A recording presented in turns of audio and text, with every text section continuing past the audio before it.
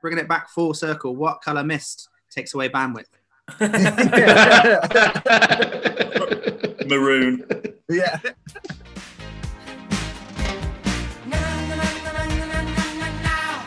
Wrestling should be fun, should be fun.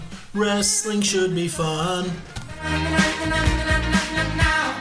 Wrestling should be fun, should be fun. Wrestling should be fun.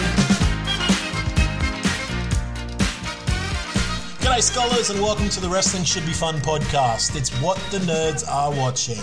This is episode 5 and I'm your host, Dom Philp on the mic. Not too hard, not too soft, but just right. We're coming to you free of charge every single Friday on Apple, Spotify, SoundCloud, wherever you get your podcasts from. And the best way that you can support is to rate, review, subscribe. If you found us on Twitter, over 10,000 followers over there, well, maybe you could tweet out that you like the show. If you found us on Instagram, there are fewer than 10,000 followers over there, only by a few though. Maybe you could add it to your Instagram story.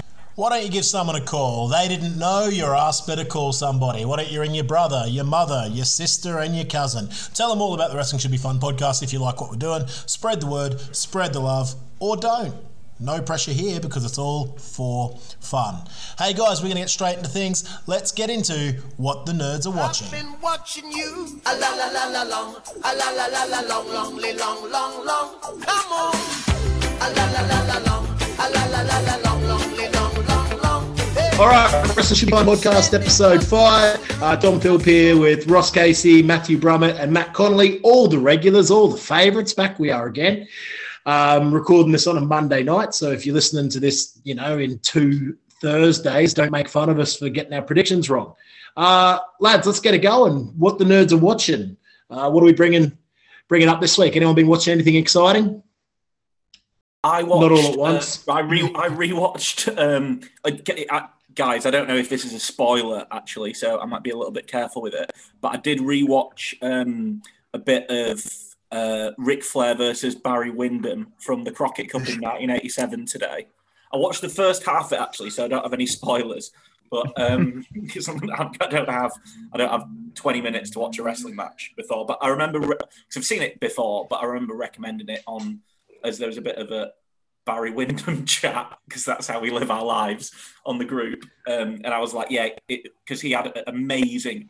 Everyone talks about Flair Steamboat and Flair Funk. But the Flair Windham bunch of matches, there's a real hot trilogy of them, are just so good in 86 and 87. The problem is, like all Flair, it's actually very similar for the Steamboat feud. They're all like about 1 million hours long.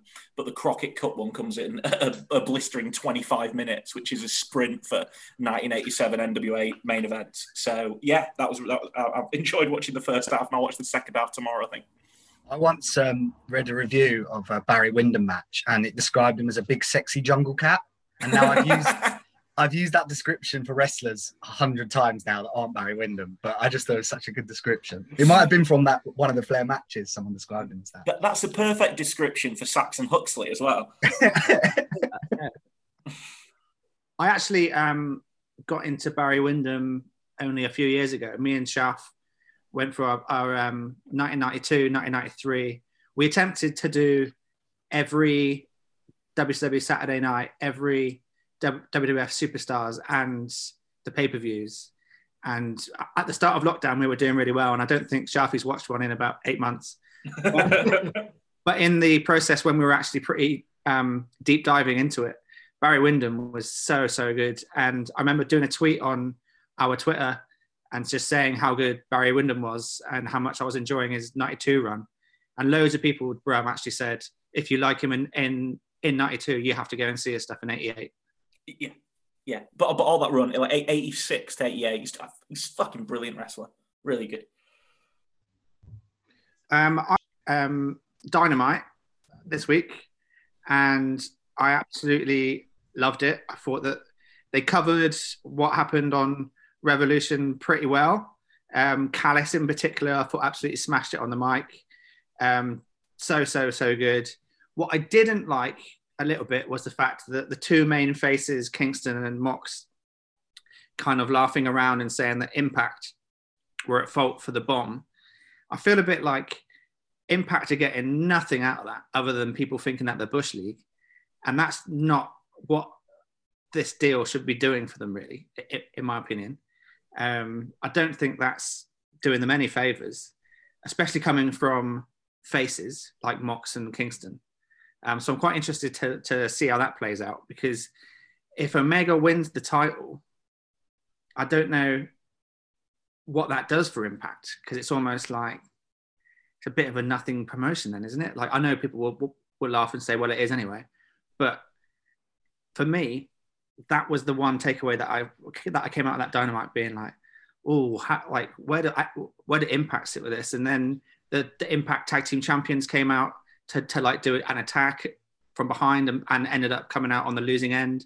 So everything about Impact on that episode came a bit like AEW's top dog and Impact is League 2 at best. I'd really like to see what Impact viewing numbers are like since AEW started to be involved. Like, I watched it and I had the complete opposite reaction to you. I laughed. I thought it was funny. And I was like, oh, that's cool, little Impact reference. That might draw a few eyes to the product. And then I just wonder if maybe you're taking it a bit too seriously. Like, I think it was just lighthearted, right? And I think if Impact are getting more views each week, and if this Rich Swann, Kenny Omega feud draws some eyes to the product, I think they'll be really happy. I don't think they'll be worried about it, will they? I don't know. Do you think that Impact, do you think that they're sitting around worried about like people's perception of them, or are they just looking at the numbers? Isn't it a bit like a sub-Saharan African country getting into bed with China, where they go, right, you know, we're going to be on the shit end of this deal. You're going to take a lot of our natural resources and have a lot of control, but net we're hoping that we're going to be brought up by this because you're going to build us a bunch of roads. Is that very similar to TNA and AEW's relationship? Or? Do you think that that's what X-Pac was thinking when he got into bed with China?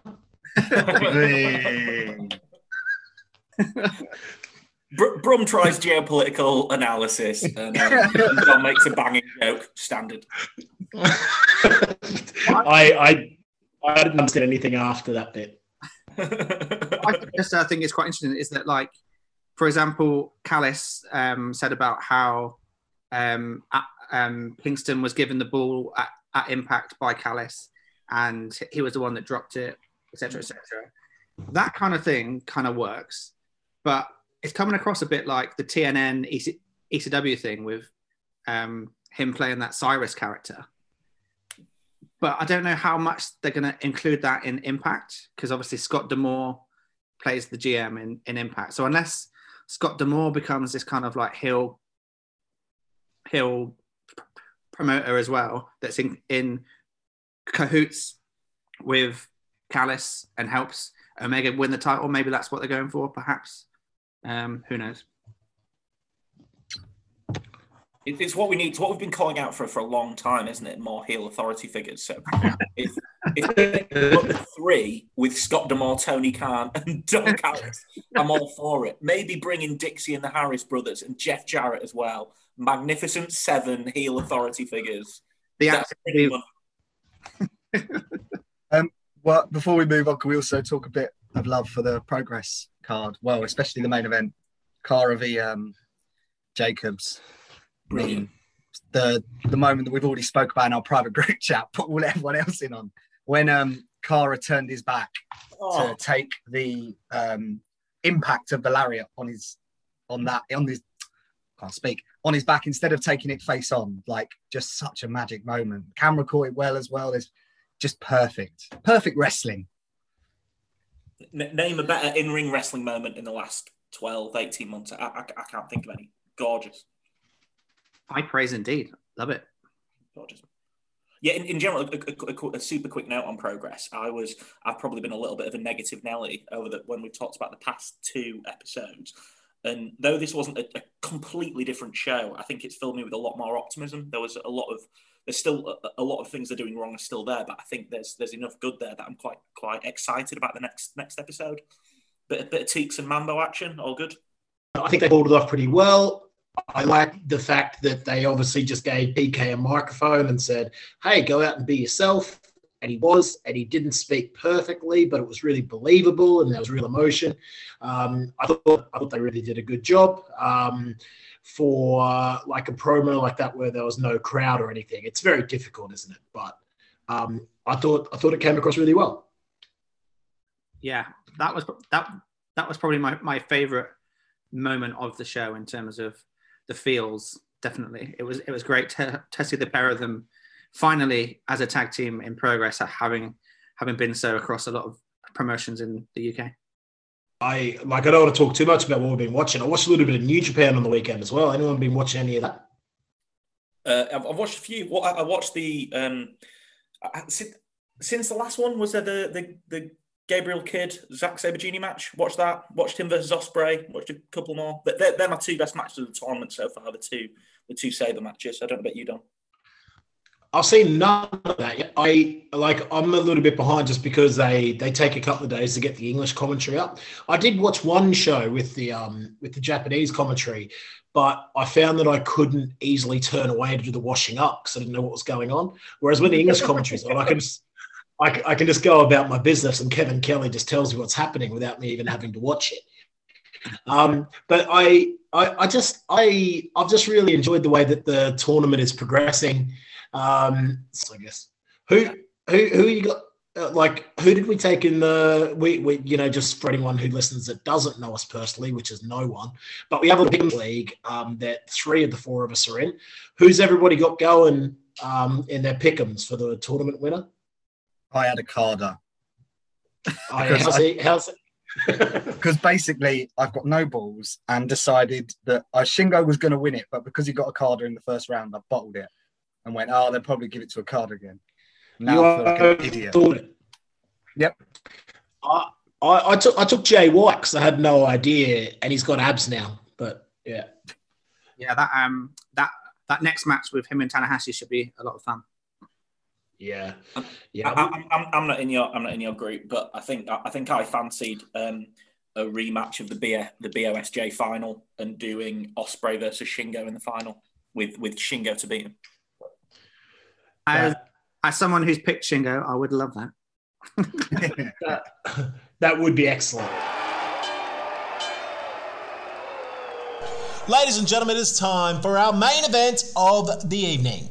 This week's roundtable, set for 4 falls, talks about wrestling dreams, best repackaging, the NXT Women's Tag Team titles, and an 8-minute monologue about Kevin Dunn.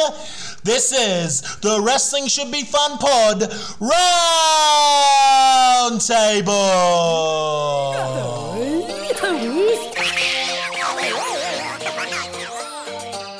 Have you ever felt like this? Okay, all right, main event time, fellas, roundtable. This is the section of the show where we all bring forward one wrestling idea. It can be absolutely anything, and we have a bit of a discussion about it. So I think I'm going to lead us off this week because I can't remember what else everybody else is going to talk about. And I had a little bit of a funny idea this week. I was just wondering, have you guys ever had any wrestling dreams? I'm like a bit weird in that I don't remember too many of my dreams. I'm more of like a color and shape man, like the Foo Fighters album. But I do remember a couple of wrestling dreams I had where I am backstage at like a WWF show. This is when I was a lot younger probably. And all the wrestlers are there and I'm getting autographs. And then, but something will go wrong where I lose the paper that I'm getting autographs on, or for some reason, it starts raining and the paper gets ruined. So I used to have that anxiety dream a lot, where it's the best day of my life, but then for some reason I lose it all and then I wake up. So that was that was a childhood recurring dream I used to have a lot about wrestling. I don't know. Am I the only weird one that's ever had wrestling dreams, or have you guys ever had dreams about wrestling? I'm like you, Dom, in that I don't remember many of my dreams, but I do have a kind of a recurring dream every now and again where there's different situations, but basically the premise of the dream is that I've been put in the situation where I'm going to have to do something and I'm fully aware that I don't know how to do it. For example, I'm on the side of the stage about to play a song at Glastonbury without knowing how to play it. And I've definitely had dreams where I've been backstage at a wrestling show awaiting to join a Royal Rumble and not knowing what's going on or how to do it or how to stop making a twat of myself. That's definitely something that happens to me on a semi-regular occurrence, but I don't really have anything like explicit to tell you other than I'm pretty sure, like, well, I do know that one of my first ever like sexual dreams was about Trish Stratus, and it remains one of my best ever sexual practices. That was really Bret Hart there. Ross, I imagine you like going to sleep and vividly dreaming back-to-back 8 WWF Superstars episodes from 1991, like exactly correct as they were, and then waking up and then going to sleep the next day, and then you start on the next episode, and it goes chronologically, and then you maybe after 1993 and go back to 1991 again. Those would be some vibrant colours. I didn't necessarily have wrestling dreams, but I used to hallucinate when I was ill. Wow. So like nothing serious or like that worrying. But so when I was a kid, it would be that my Dennis Burkamp poster was alive and I'd be talking to it. And then the last time I remember having these like dreams, it was wrestling related because I was probably about 15 at the time, and Randy Orton was threatening to elbow drop me from the corner of my room. And I can still remember it now, like knowing it wasn't real, but it was real because I was hallucinating. So, Randy Orton doing a dive. What a hypocrite. Yeah. Well, he wasn't actually doing it. He was teasing it. He was like Spider-Man in the top corner of my room on a little ledge, just saying he was going to elbow drop me. And I was like, oh, don't. That was, and we're talking like early Orton. So he's got like Evolution looking at Randy Orton. I don't know why it was Randy Orton. I wasn't even watching wrestling loads then. But yeah, I hallucinated about Randy Orton dropping me. I love the idea of like voices in your head, Matt. I love the idea of 8-year-old Connolly like still talking like a geezer. Like, nah, Randy, leave it out, mate. Come on, mate. Nah, mate. Have a day off. Yeah. Probably definitely told him that. But yeah. Brummett, anything? Again, so I don't remember. Some of you lads don't have a lot of memory for dreams, but I don't have specific wrestling dreams. But what my brain does, probably similar to everyone's, is that you'll have people in your dreams, and it just fills in with whatever extras it needs to.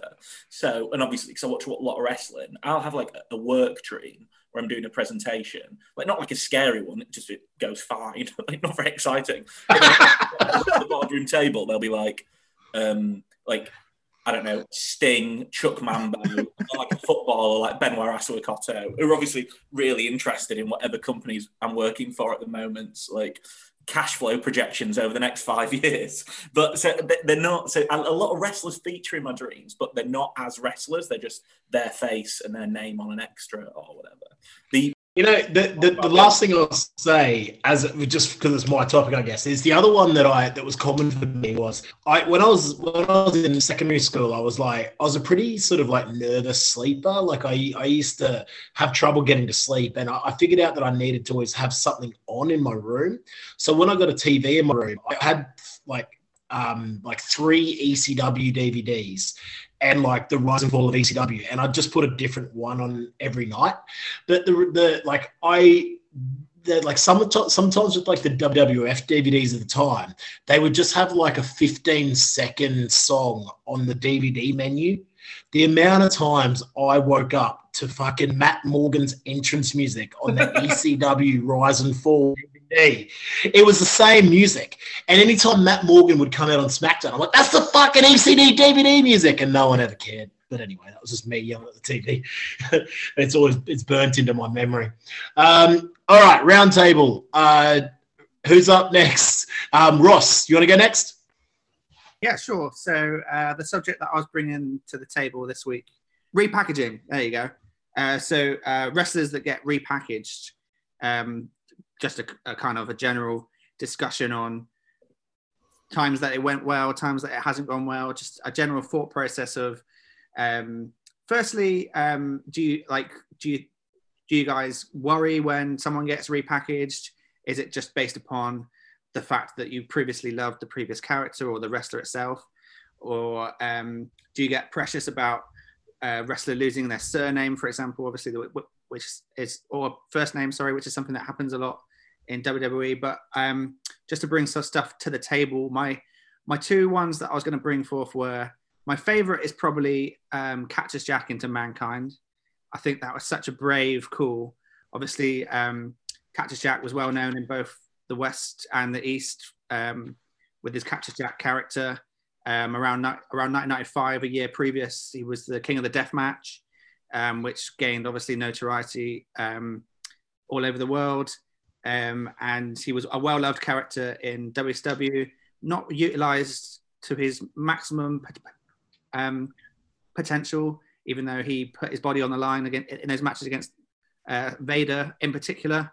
He was let go, then went to ECW, where he really flourished with that amazing character work, where he in particular, the stuff where he became anti-hardcore, that was amazing promo work. And it was a brave move to bring him in as an entirely new character, especially one that could have easily come across as hokey.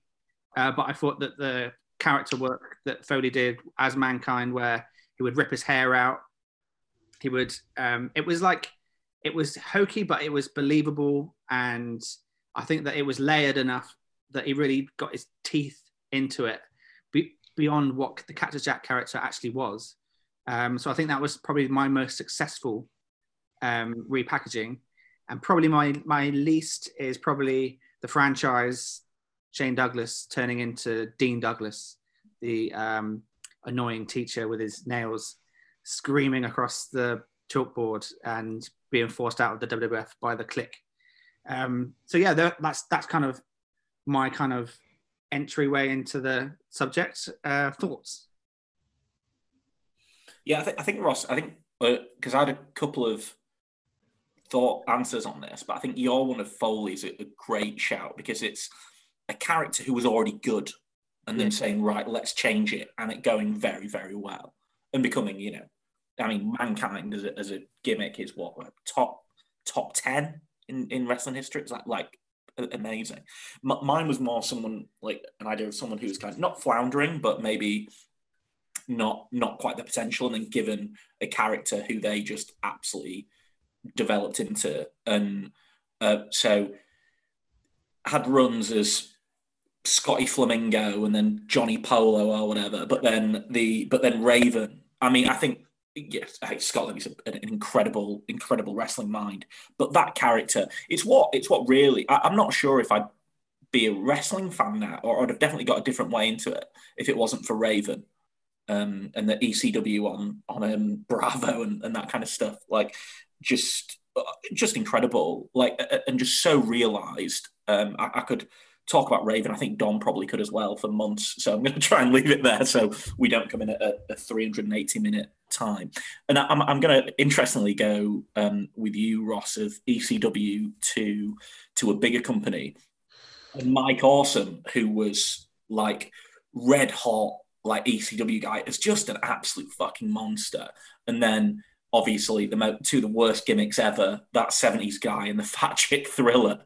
I mean, was just, and I'm sorry, Matt, I know WCW 2000 is the greatest promotion in the world for you, but still, like, I just think that time, I think Mike Awesome could have been a real hot injection for WCW and could have taken them the right way, and they just fucking, it's just embarrassing, isn't it? They're my two. Awesome's in best and worst, isn't it? It's the best comedy value, but it is bad. Fair. The Raven shout is amazing, actually. I didn't actually even think of Raven, but from Scotty Flamingo into, what was the name of him in WWF? Johnny Polo, which is really interesting because obviously in the latter days of his Raven character in WCW, which people criticised a bit, where he was this like preppy kid who like was really rich, and he actually just took the and then just basically took the Raven character as whatever. That is an interesting throwback to Johnny Polo. Exactly. Yeah. And Scotty Flamingo. And Scotty Flamingo, yeah, of course, yeah. Actually, talking of kind of repackaging, they tried to do Raven with that with that Sunday Night Heat gimmick as well, didn't they? With the 7 sins. Yeah. Yes. Yeah.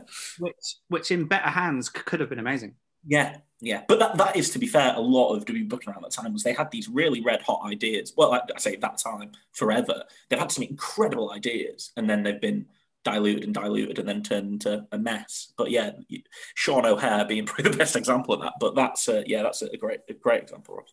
What about you, Matt?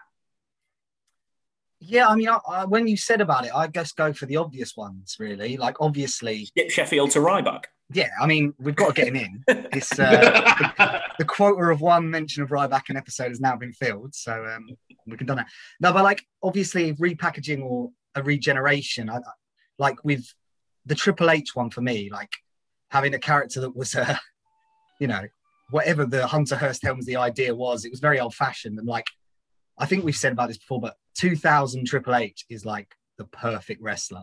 So like when he does, from the moment he cuts the I Am the Game promo in 99, like I suppose that is a repackaging in a way because it's a more serious term for him. I love that. And really obvious, but Hollywood Hogan from Hogan is genius, isn't it? Just great. The whole color scheme. Yeah. Yeah. And for bad ones, Shorty G, just because the name was terrible. Yeah. And those basketball shorts. And the costume was terrible. But like, he's probably recovered from it now, but it's bad. I can't think of too many that are like major character switches. One that I enjoy that I think a lot of people don't enjoy is The Fiend. I thought that was a pretty good one. And I mean, I know that there's an argument now that they've probably gone a bit too far and maybe they've dropped the ball a little bit, but I was just so into that first Fiend entrance and match with Finn Balor. I just thought they nailed it. I thought it was going to be revolutionary. And then like the other ones that come to mind for me aren't really major character repackagings, but just when people tweaked their character, maybe from going from babyface to heel or something like that. The one that really stands in my mind is The Rock.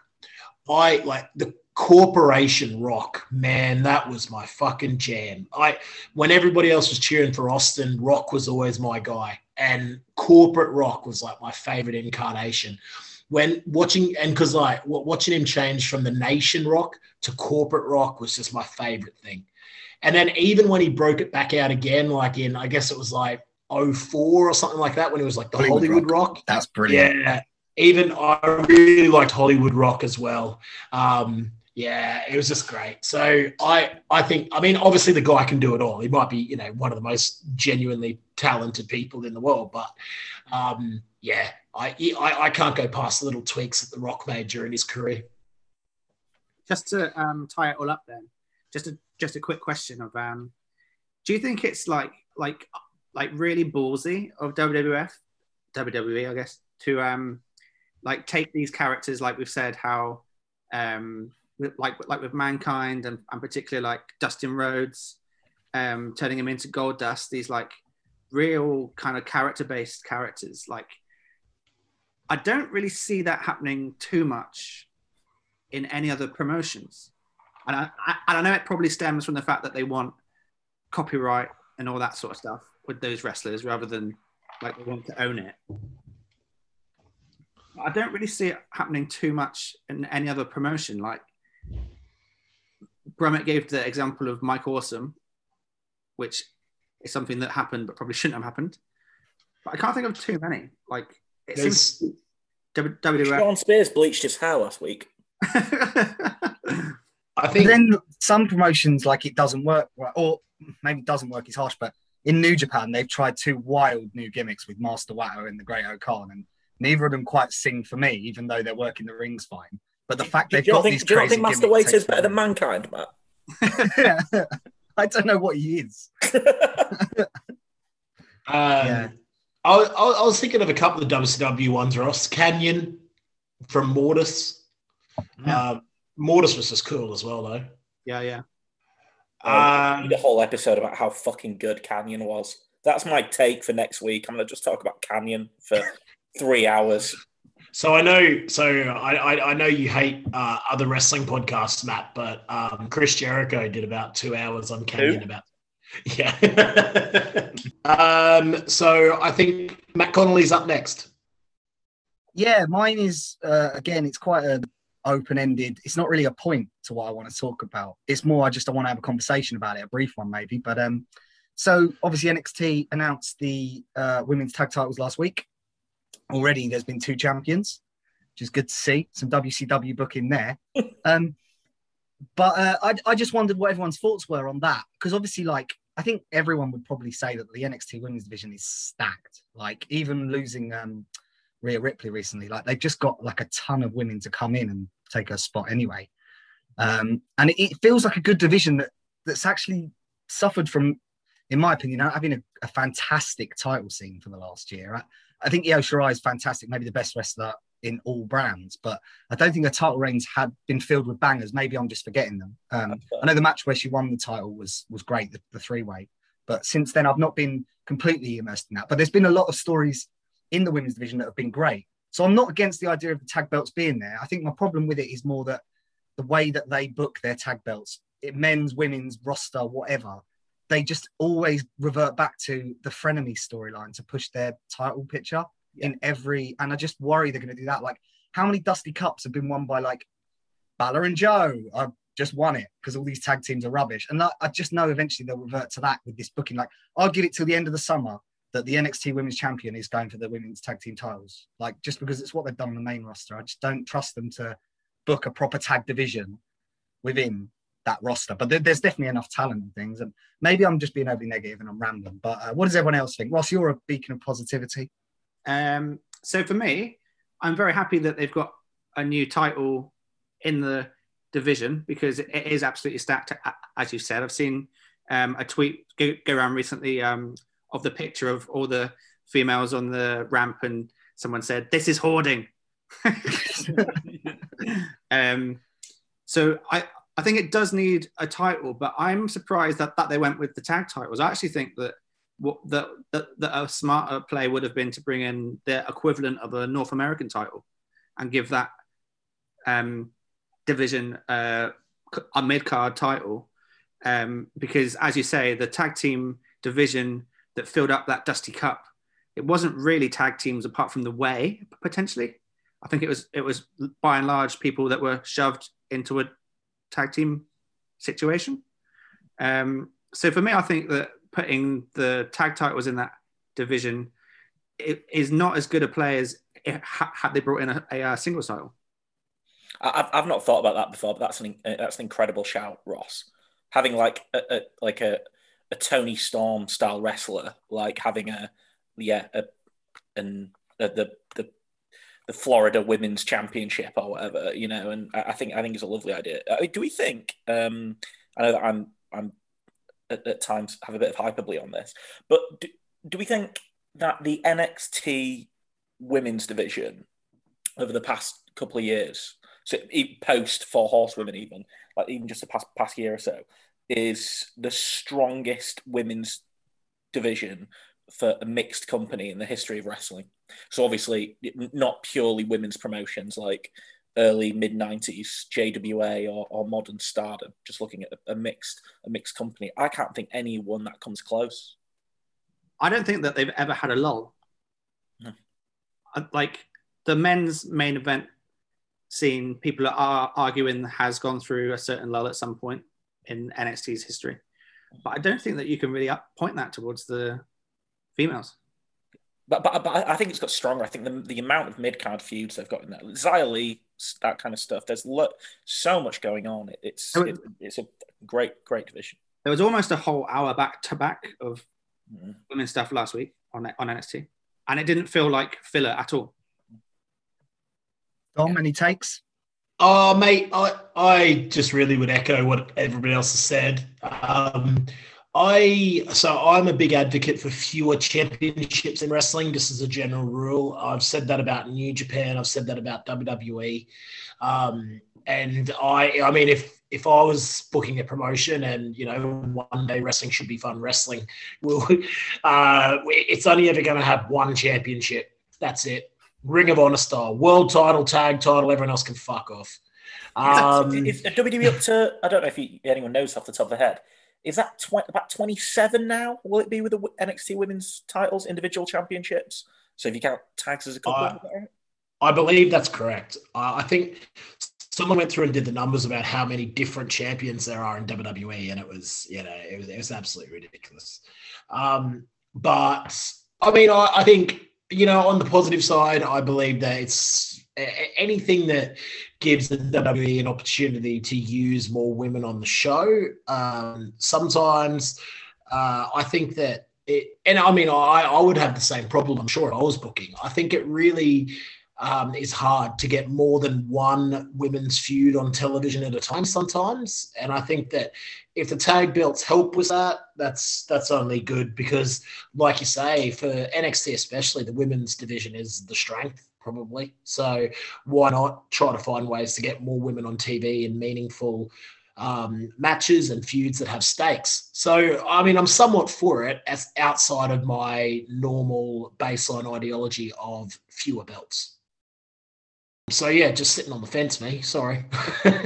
Yeah, I suppose the reason I brought it up is like when I think of the secondary feuds, I was talking like Kai and is it Nixon Neal? Is that a WWE name? Forget her name. Tegan Knox. Tegan Knox. Sorry, I'm being a dick there. Tegan Knox and Kai had the feud, and you had when Io and Candice LeRae had a great undercard feud. Like the secondary feud sometimes has been really good. Rhea and Raquel did it too recently, and I'm just worried that'll now be replaced with I'll just stick for any four of the women. They don't have to have a history in the tag division. And that will now be our secondary feud. And yeah, it's getting more women opportunity, and that's great. Or any wrestler an opportunity, it's great. I just worry that the stories won't be as strong because they're having to shoehorn it into a tag division. But I think that's a fair one. Yeah. I mean, I think you're exactly right as well, Matt. I think that it could be a generational thing. It might take a few years for there to be some people that are like, hey, we're coming in as a women's tag team. We're actually going to devote ourselves to this, not for a 6-month run, but for a longer period of time. This is our thing. I don't know. I'm sure that you guys will all rip me apart here, but I can't think of many women's wrestlers who were tag team wrestlers, in a predominant form other than the Jumping Bomb Angels in the 1990s. But do the Iconics count as tag team, or are they two singles? I don't know. No, I suppose so. I mean, I guess they were always presented as a team right from day one when they got characters. So I guess even people like Lake were just more singles wrestlers than tag wrestlers, right? Medusa Complex are tag team, I guess. They're quite established as. Well, I mean, they were for a little while, but now one of them lives 26,000 kilometers away. So I mean, one signed.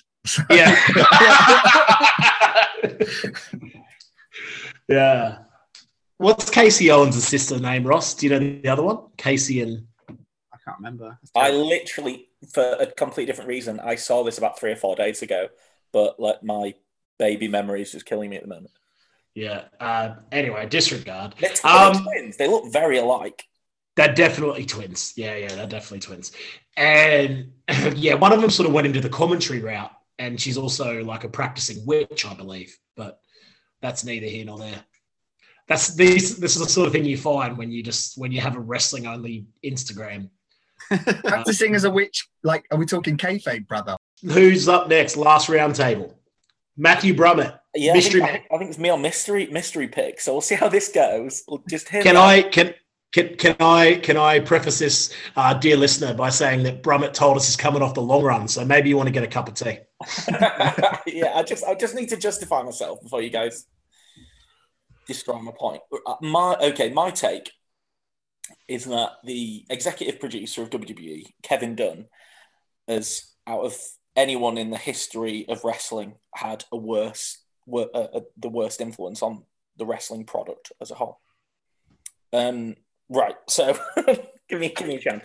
So, for those of you that don't know, Kevin Dunn's on the WWE board. He's the exec producer, but he also is does the day-to-day line production kind of stuff, some of the weekly shows still, or at least he did when I used to watch it. He's been with WWE for like a million years. I think he was a line producer on WrestleMania 3. His origin story is an interesting one. Apparently his dad saved some tapes from a burning truck, so the McMahons gave him a job for life. Either that, or he has the locked box from the Shane McMahon return storyline and has got dirt on Vince. I don't know what the truth is. But yeah, so essentially there's a lot of chat about him as a human being. Apparently he's some horrible misogynist who ruins people's careers, and if you read the dirt sheets, that Steph and Triple H are going to bin him when they take over. But I'm not interested in all that stuff. I don't know him. I just know I'm just going to focus on what we know for now, which is his impact on how WWE looks. Because one of his roles is how the product, when you watch it, looks from in-ring to packages to entrances, all that shebang. It's obviously Vince as an input, but it's pretty much Dunn's remit. So until last year, when I stopped watching WWE, really, I probably watched WWE constantly for got to be over 20 years, fully, as in watching it every week, and sporadically for nearly 30.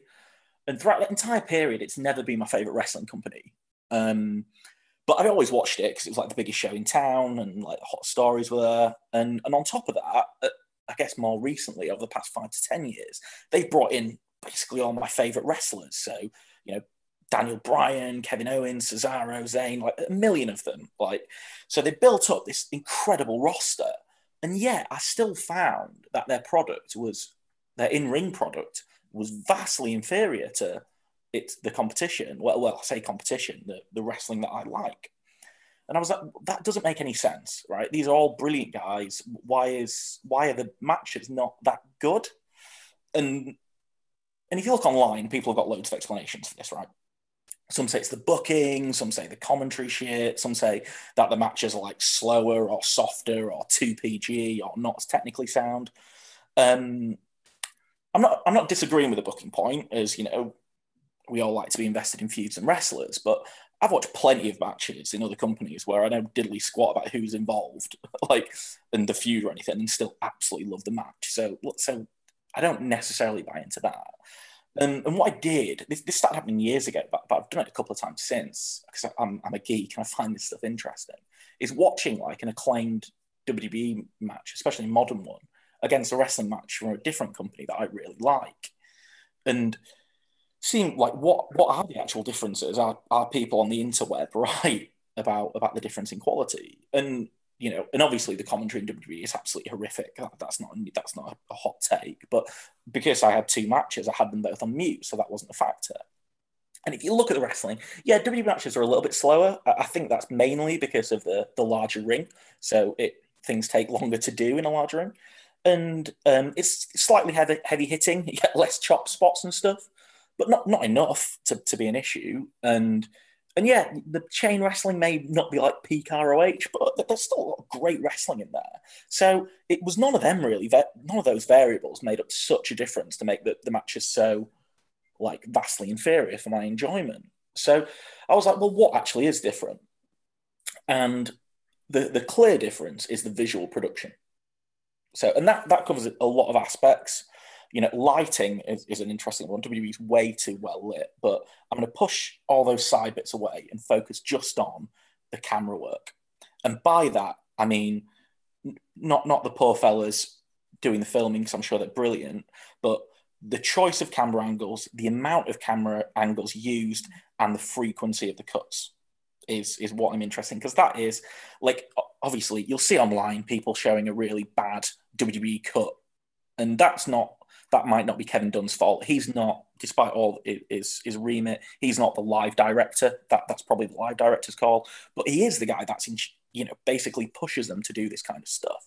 And and I'm even going to bench for now. I'm even going to bench the more egregious stuff, like cutting to the crowd. Who gives a fucking shit? I don't want to see some moron's face. Show me wrestling. Or the shaky cam shit, which makes you want to be sick. Even if they got rid of all that stuff, if you compare it to like what I see as good looking wrestling. Good looking wrestling has a hard cam and maybe has one or two roving cameras, and you'll be mostly watching one camera shot at one time. So you see the hard cam, something interesting's happening, you'll get one shot of that for a while, and then it'll pull back to the hard cam. The way that works is it gets you completely immersed in the story. The wrestlers are out to tell their story, and most importantly, you go along with the pacing.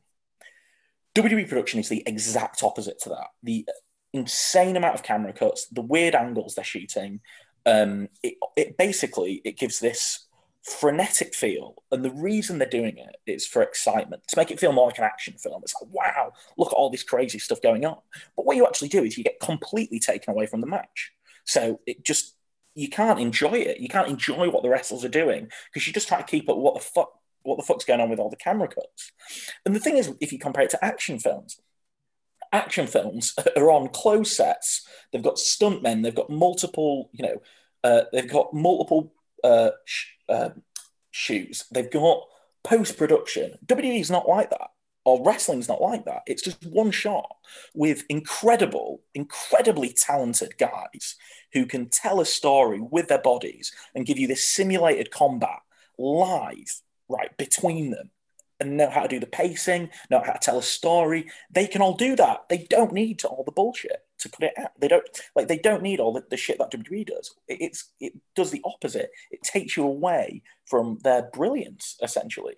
And the issue with this is it's not just WWE. So AEW had a great chance to move away from this, and they are, all in all, I think, better than WWE at this, as in they don't go as crazy, but their production is still way too jazzy, and it's influenced by Kevin Dunn.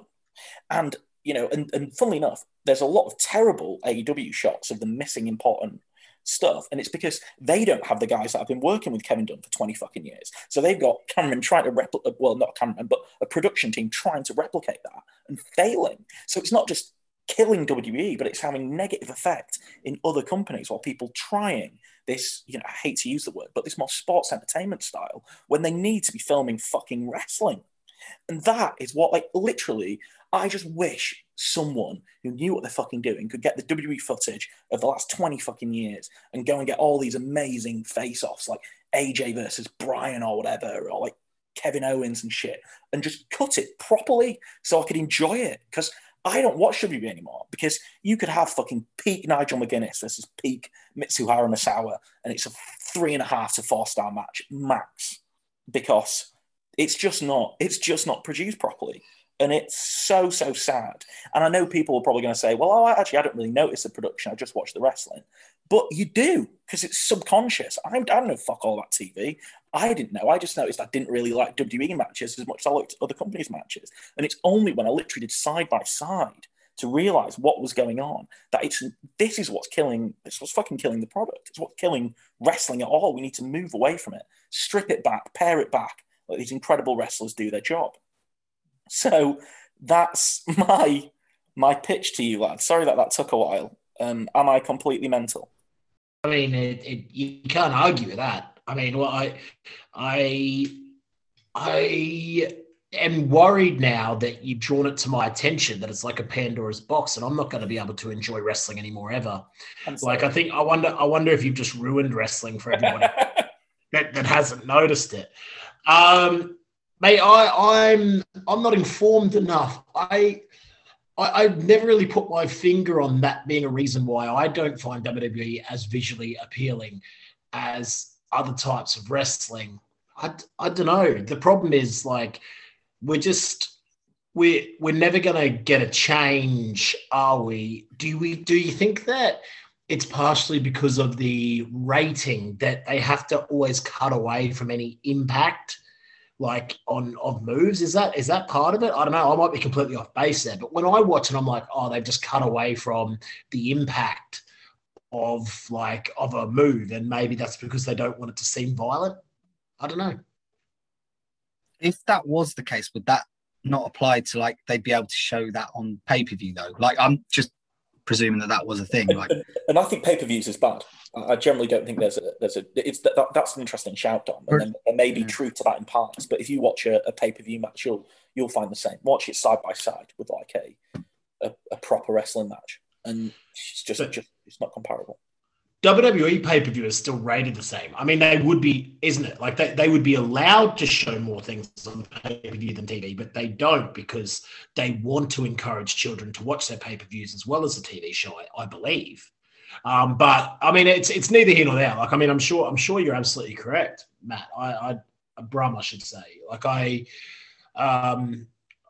just don't. I don't know if we're ever going to get a fix for it because it's almost like you say, it's become like systemic, and it's really sad.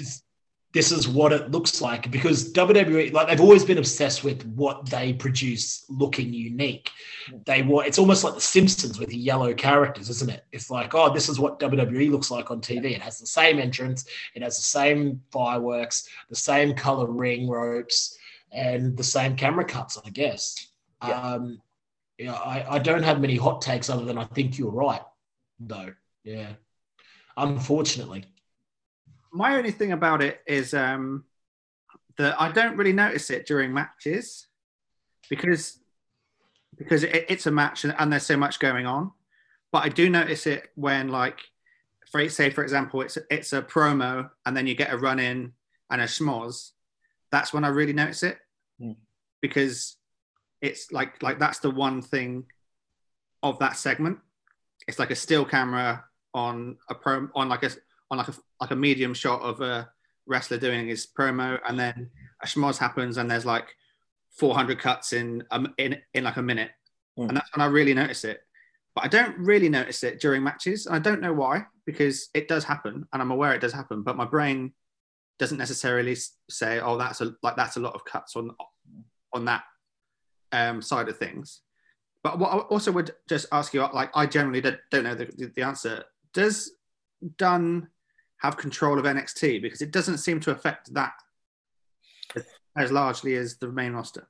Well, so this is quite interesting. I think he definitely did at the time. I did a lot of research on this historically, and I've definitely heard Kevin Dunn doing basically line producing, like the audio of Kevin Dunn line producing an NXT show. But I think it's a bit earlier. Now it doesn't feel like that. Like NXT's production isn't perfect, but it's definitely not as quick. So the only thing is, if he is involved in it still, I presume it's with the idea that no, it shouldn't.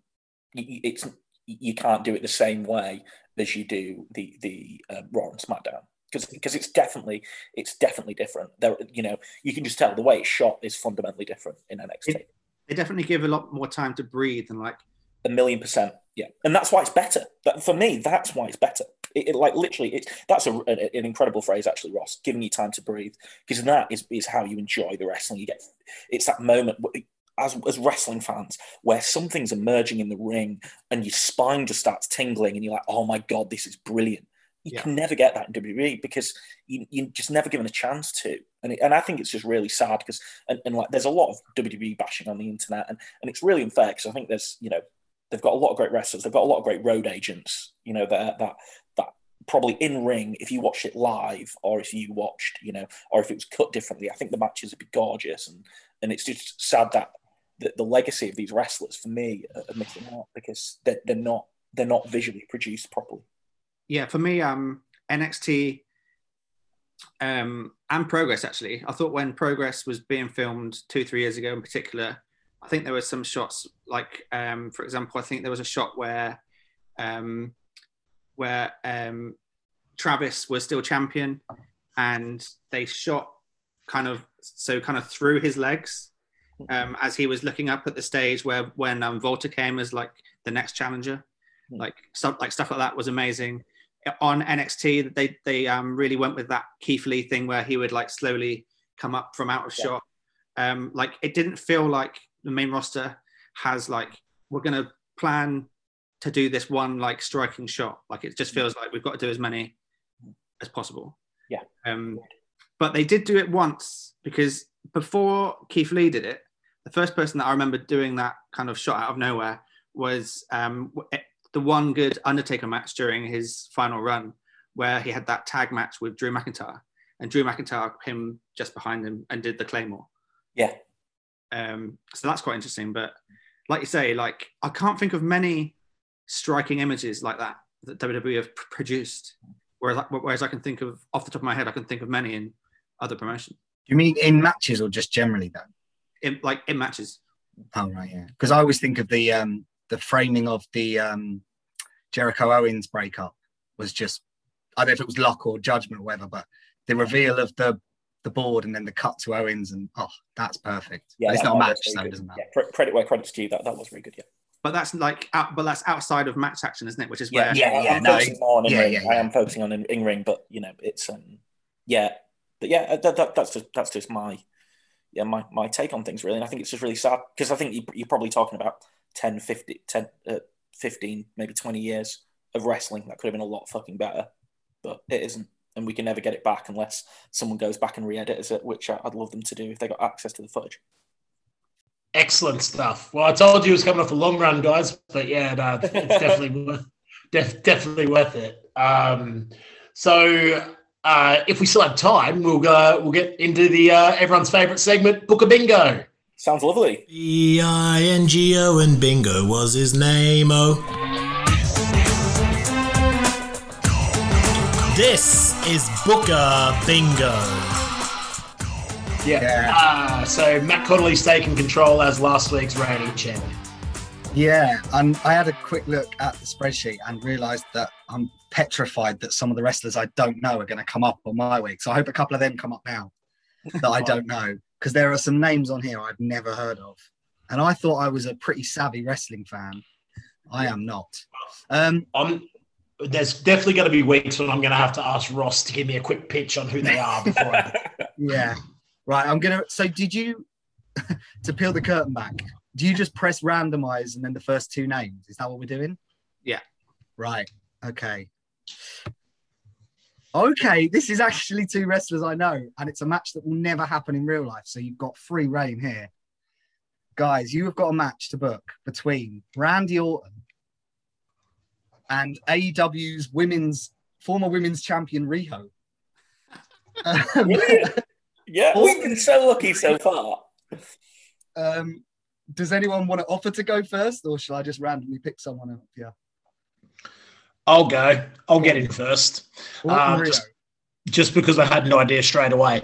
So I'm imagining that Orton has finally got sick of being on the WWE roster. He's had enough. He's had a falling out with Vince. He's going to go MIA like he did at the end of his military career, right? Dishonorable discharge. And so he's going to turn up to AEW. And he comes in as the Legend Killer. And he's walking around, he's just like shitting on AEW. He's like, there aren't any legends here at all. I'm not going to kill Tully Blanchard. There's no one else here that's worthy of being a legend. And then all of a sudden, here comes AEW's second ever women's champion, Riho. Is it second ever? Is that right? Have I got that right? Second or third? Was she inaugural, right? Was she the first one? Was she the... All right, yeah, okay, so there you go. It shows how closely I'm watching. So anyway, Randy Orton deliberately makes a mistake saying that Riho is the second ever AEW Women's Champion when clearly she is the inaugural. And then all of a sudden he thinks, well, maybe there is one legend here, the first ever AEW Women's Champion. So that is how we get to the match. Randy Orton is going to kill the legend of Riho, the first ever AEW Women's Champion.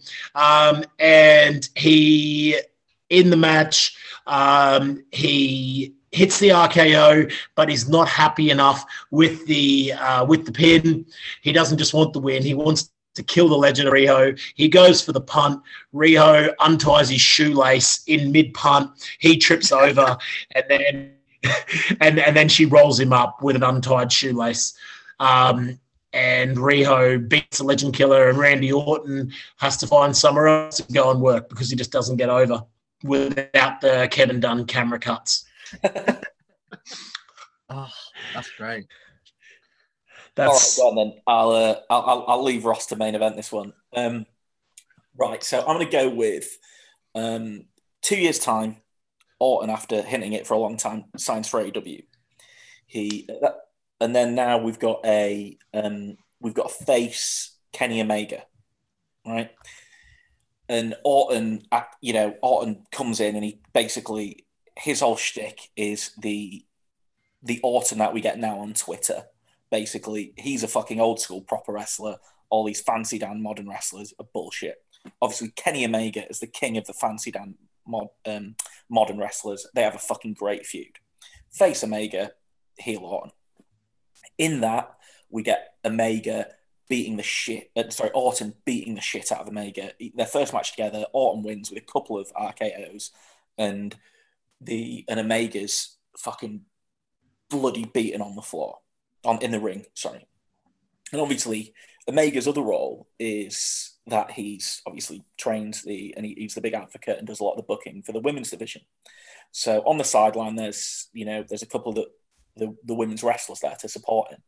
What Orton doesn't realise is he's still in the ring and kind of doing his kind of that weird Orton face he does towards the Titantron or whatever AEW's equivalent is. Rio's come in the back and she's Rio and maybe, I don't know, Mizunami or whoever's there at the time, and he's comforting Kenny and making sure he's okay. And Orton smiles at the camera and turns around to do the punt. But he doesn't realise that Rio's come in, and he just goes, bang, smacks on her jaw, she's out. The crowd fucking go deathly silent. And even Orton's a bit like, what the fuck have I just done? And he goes out the ring and it builds up. And the next week, rather than being backing off and being whatever, he's just like, I didn't mean to kick her, but if that bitch is going to get in my way when I'm after Omega, she's dead, right? And then and Orton's got fucking heel heat or whatever. And then it goes on. They have this great feud. Omega eventually comes out on top, which is what he should do in that situation. But obviously, Rio's been written off TV for 6 months. She's been kicked off. And then comes out, Orton, after he comes and beats someone's shit like Sean Spears or whatever after it. A face Sean Spears, which everyone is tying out for not. But anyway, and Orton after it is just like, right, I'm done here. AEW's been a waste of my time. I'm the best fucking wrestler in the world. Bye. And whatever. But as he's just doing it, AEW for the 14th time probably that month does the lights out spot.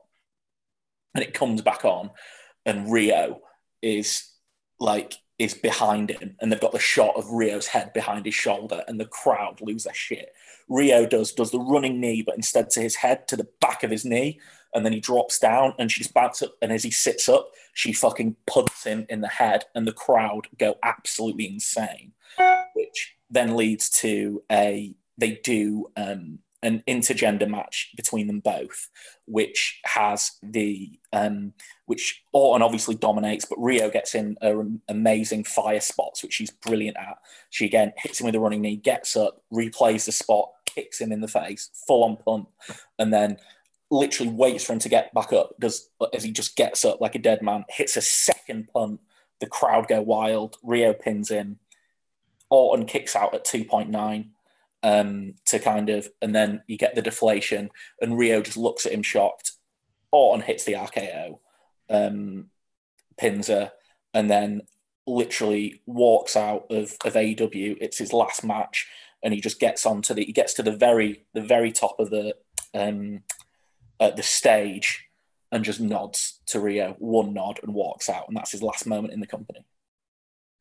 I'm not sure that I can follow it, but I'll give it a go. So. I'm going to say that Randy Orton's had an absolute enough of Alexa Bliss just terrorizing him week in, week out. Black magic. He's coughing up tar. He's not having a good time. He knows that the Fiend is on the horizon. So he's got to do something about it. And he goes into his old bag of tricks, literally into a bag, and he finds Alexa Bliss's suitcase, and he takes the biggest shit that he can. And it ends up that he gets found out, and it's an absolute shitstorm, literally. He's all over the dirt sheets, literally. And he's fired from the WWE weeks before WrestleMania, causing all sorts of problems for the booking and, of course, the WWE. And he's got a 90-day clause, so he can't wrestle anywhere. And he's doing shoot interviews though about it, and he's saying that he's done, that the wrestling business isn't what it used to be. You can't shit what you want anymore. You can't do anything back. You can't shit what you want. Sorry. So he's just absolutely livid about the state of wrestling, and he's tweeted with the likes of CM Punk, and they're kind of laughing about the death of wrestling, and you think he's done, but then he does an interview with Alvarez and Meltzer, and he says the only way that he's going to come back to wrestling is he can only wrestle in intergender matches. And Tony Khan hears this, and he sees absolute just dollar signs because intergender wrestling is something that there's a clamour for it in the Western world. And if you've got a wrestler with the caliber of Randy Orton, who's only willing to wrestle women, and you can have him in a contract, that's what it has to happen. And he thinks the first person that I'm going to book him against is Rio. And Rio is a wrestler that's really struggled to captivate the audience with a lack of charisma. So what they do is they have a bum bag of shit on a pole match. And the only way that you can win is by undoing the bum bag and covering your opponent in shit. And they book the match, and the bum bags don't go off. And they put the match, and Rio comes out, and she's just she can't believe that Tony Khan's put her in this situation. And she comes out, and she's not really she looks white as a ghost. She's clearly not up for it. And Randy Orton on the other hand, he's absolutely gagging for this match because he knows that he's going to kick the shit out of someone and then cover them in shit, and that's what he's about now. And just as he reaches up to grab the bag after hitting Rio with an absolutely savage RKO, Maki Ito's theme music hits, and he stalls, looking over to Maki Ito singing that song, and Rio low blows Randy Orton. He falls to the ground. Maki Ito is the one that climbs the ropes, and Tony Schiavone says, "Oh my God, Maki Ito, she is the deity of shit, and she's covering Randy Orton in shit." And they've won the match, and that is the end of Randy Orton's AEW career. Covered in shit, as Maki Ito and Rio dance and sing around him. On his debut. And that is my booking of the match. Lads, that was a high standard considering who we had. I like that you all booked the end of Orton's run in AEW. Like, none of you wanted that Rio feud to build to anything. You're all like, Annie leaves. All three of you, Annie leaves. They're all great. Like, Brum's lined out a year of TV off of a Rio Orton match. So, they're all great. I really don't know which one. I think just for the line, and that's what he's all about now, with regards to Orton loving shit. I'm going to have to edge it to Ross. I did like the idea of Orton coming in and getting rolled up with a tied shoelace and then fucking off. But that line from Ross has snuck it in at the death for me. Yeah, me and Dom did all right, but in terms of other lines in Ross's, you're never going to compete with. You can't shit where you want anymore. And also, It's so good. The fans are going to chant, "He shits where he wants. He shits where he wants." That, to me, that across the board is the highest standard so far. All three could work. Fantastic, mate. When you get good pieces in the cog, you build a good machine, don't you? That's just like we just had great workers there. Brilliant. Orton saying he'll only do intergender, going on Kaufman on. Yeah. I was thinking this Kaufman as well, isn't it? I'm only going to wrestle. I'd love him to come out in the Kaufman t-shirt, intergender World Wrestling Women's. Do you think do you think Randy Orton knows who Rio is? Like, he obviously enjoys wrestling. I don't know if he would know. Yeah, he does. I think he does. Yeah. Do you think that is this our new prediction? So obviously, like, we keep accidentally getting things right. Ethan Page, Matt booked. I called New Jack to AEW, which he's been tweeting about. and getting the title run. So that's going to happen next week. And then is the next one, are we going to see Rio versus Randy Orton at Summerfest?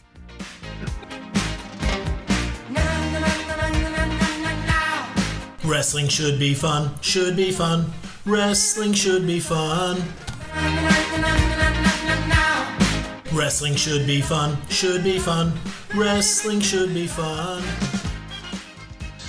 Well, there we have it. Wrestling Should Be Fun Pod episode 5. Pretty good place to leave it there, with Brummett questioning whether we could get another prediction right. Randy Orton versus Riho in the future. Turns out we didn't get that one right, but we are going to get Randy Orton versus Alexa Bliss live on pay-per-view. I can swear that we did record this well before that was announced. And you know what? Maybe we are just the wrestling oracle. If you're enjoying what we're doing, come and give us some support. You know how to do it. Tell someone about us. Rate, review, subscribe. It really does help. Until next week, thanks very much to Matt Brummett, Matt Connolly, Ross the Boss Casey. This is Tom Phil. Drink lots of water. Look after your mates.